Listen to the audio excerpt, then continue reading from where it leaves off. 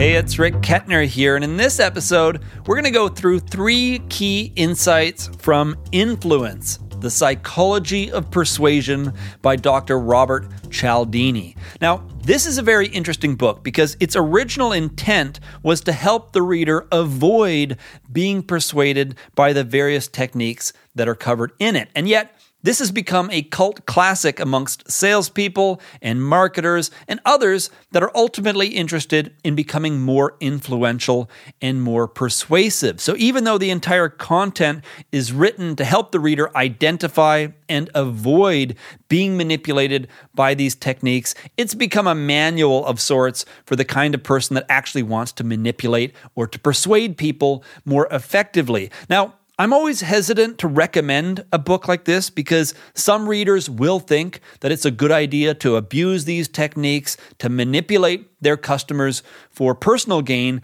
And yet, not only is that highly unethical, but it's one of the fastest ways to destroy trust and credibility for your business or your brand. So in this episode, we're going to go through 3 of my favorite principles from the book, and I'm going to give you examples of both the right way and the wrong way to apply these principles in your business so you can get a sense for how you might be able to use these techniques ethically to create value for your customers and to enhance your business. So with that in mind, let's dive into insight number 1, the principle of reciprocation.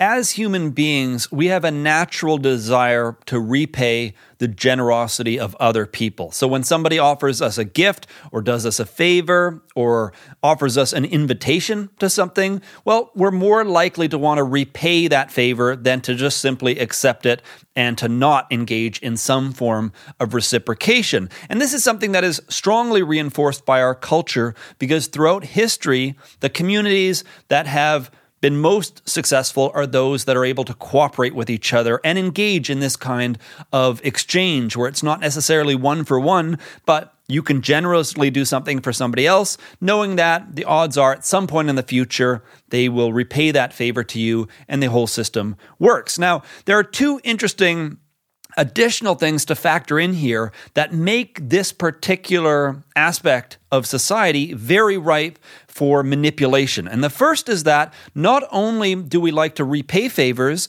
but we also have a strong inclination to accept uninvited favors or gifts. So if somebody gives you something, you don't really have control over that feeling of indebtedness because you didn't get to choose to receive a gift. They simply gave it to you, and now you have this natural desire to reciprocate. And the second thing to add on to this is that this kind of exchange isn't always equal, and often it's the other party that can initiate the return favor. So for example, and this is a perfect example of how not to do things, but this is actually very common in business.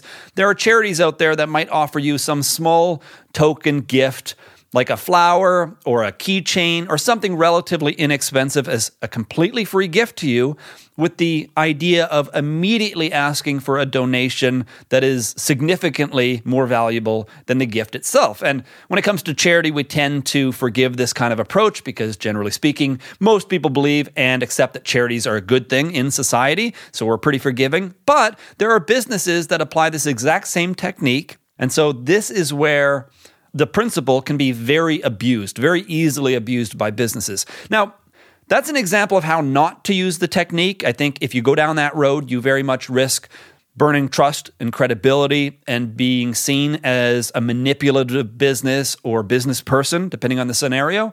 What I would recommend instead, in terms of understanding this principle and how to apply it in your business, is to simply recognize that generosity tends to be repaid.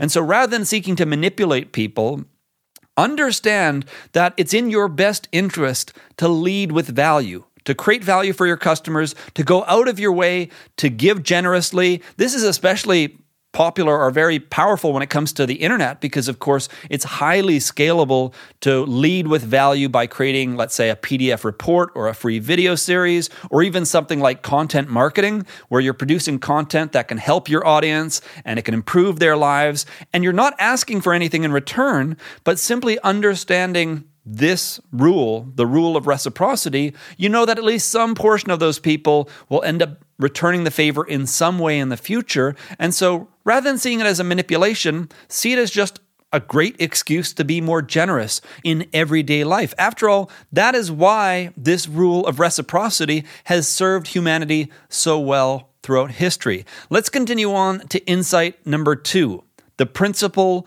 of social proof. When a situation is unclear or when we don't know what action we should take, generally speaking, we look to the actions of other people to help us make our own decision about how to proceed forward. So the classic example that I like to use when explaining social proof is, let's say that you're driving through your local community and you see a brand new restaurant that recently opened. Well, if you drive past that restaurant and the parking lot is completely empty, that tells you something about the restaurant. And what we tend to do is we assume that other people might know something that we don't.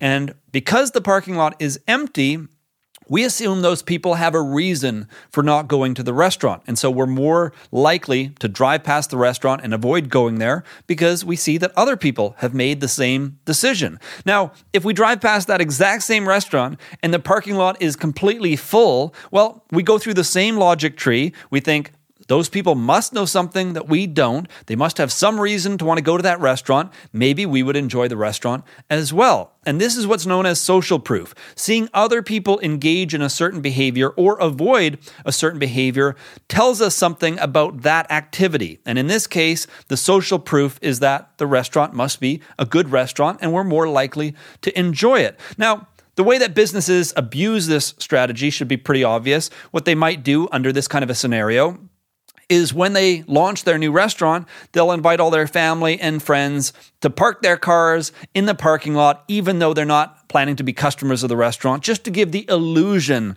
that the restaurant is popular. And you can imagine all kinds of businesses using similar tactics to create the illusion of social proof, where it appears that other people like the product or the service or the business. And this, of course, would be manipulation. And so that would be the wrong approach. That's not what I would recommend that you do. There are times where I think every business is engaged in this kind of behavior, but generally speaking, that's not the path that you want to go down. The much better solution is to simply recognize this principle, avoid being ignorant to it, because the last thing that you want to do is not understand how this mechanism works, and that if you don't build momentum with your business, then it makes it harder for other people to be interested in your business. So simply knowing this and being aware of the principle might lead you to, for example, create a big marketing campaign, a big launch event for your new product or for your new business, or to use this example, your new restaurant. And you want to make sure that right from day one, you have a full parking lot, you have a full restaurant. So when people walk in the restaurant, not only is the parking lot outside full, but the restaurant is full, it's buzzing, and you can build this kind of momentum by simply understanding the principle of social proof. So it's not about manipulating it, it's about avoiding ignorance to it and understanding the value of creating genuine momentum, of attracting initial customers, satisfying them, and ensuring that you create this forward momentum where social proof starts to invite other people to engage with your business because they see that it's already popular. Let's continue on to insight number 3, the principle of scarcity. This is a big one, and the idea here is that opportunities appear more valuable to us when their availability is limited in some way. So for example, a product might have limited stock available, an event might be invite only, a product that we might have a passing interest in is in a temporary discount where we can save some money.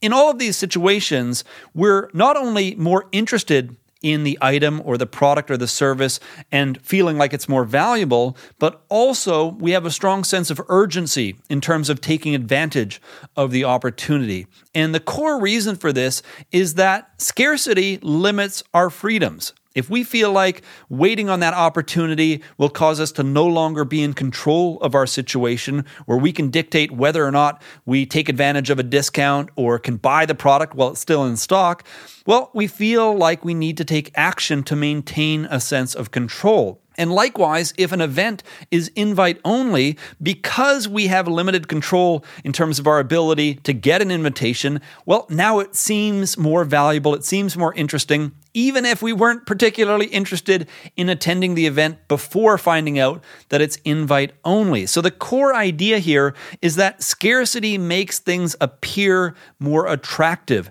and it also causes us to take action when we might not otherwise.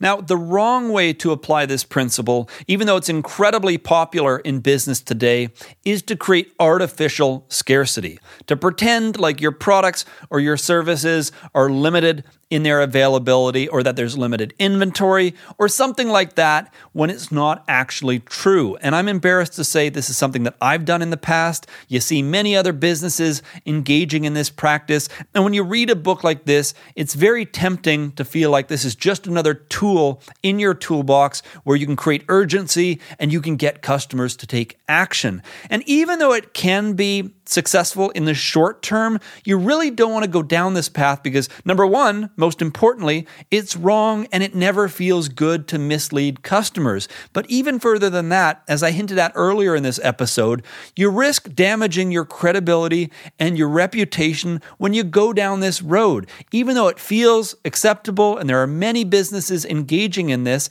it's wrong and it never feels good to mislead customers. And perhaps just as important, you don't want to put your team in an awkward position where they're forced to mislead customers because, number one, it's unfair to them, but also you don't want to create a culture where members of your team think it's okay or that it's encouraged to mislead customers. What you really want to be doing is focusing on creating great products and providing great value and helping customers and making the world a better place. And if you're stuck with these awkward ethical decisions about whether or not to create artificial scarcity and to put your team in the awkward position of having to move forward with that kind of a strategy, well, it's harmful for your culture and it's just not moving in the right direction.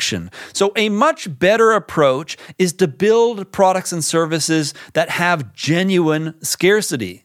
For example, clothing brands like Lululemon and Nike intentionally mix up their designs and mix up their color options because that way, when you go into a store and you see a design that you like, not only do you have a sense of urgency to buy that design because it might not be available soon, but you actually get a more valuable product because when you take it home, you know that that's a more unique design and that you're less likely to come across other people that have it. Now, for online businesses, like let's say you're putting together online training courses, instead of just making a pre-recorded course that's available to everybody, you can add value in the form of live interaction with the students. So you might have your course take place over a number of weeks where every week you have a Q&A session, or you might actually conduct the course live over the internet, or you might find some other way to increase value while at the same time naturally limiting classroom size, because if you have too many students, then the Q&A section or the live interaction wouldn't be nearly as productive. So now you have an authentic and reasonable reason why you're limiting classroom size. And it's a functional reason. It's not artificial. You're intentionally adding value by limiting the size of the class so that everybody can get their questions answered. So this is the kind of thinking that you want to go down. Instead of looking to create artificial scarcity, you want to add value by creating genuine scarcity. Anyway, those are three of my favorite insights from the book. We covered reciprocation, social proof, and scarcity, but the book does cover 6 principles of influence, which also include commitment and consistency, liking, and authority. And of course, the book covers each one of them in much more detail. So if you're a marketer, if you're a salesperson, if you're a leader, or anybody else interested in becoming more influential or more persuasive, then I recommend that you pick up a copy of Influence, The Psychology of Persuasion by Dr. Robert Cialdini. That's it for this episode. If you have any questions or comments about anything that we covered here, let me know down in the comments section below. If you're interested in more content like this in the future, I recommend that you subscribe or follow my updates on social media. Thank you for tuning in, and I look forward to connecting with you again in a future episode.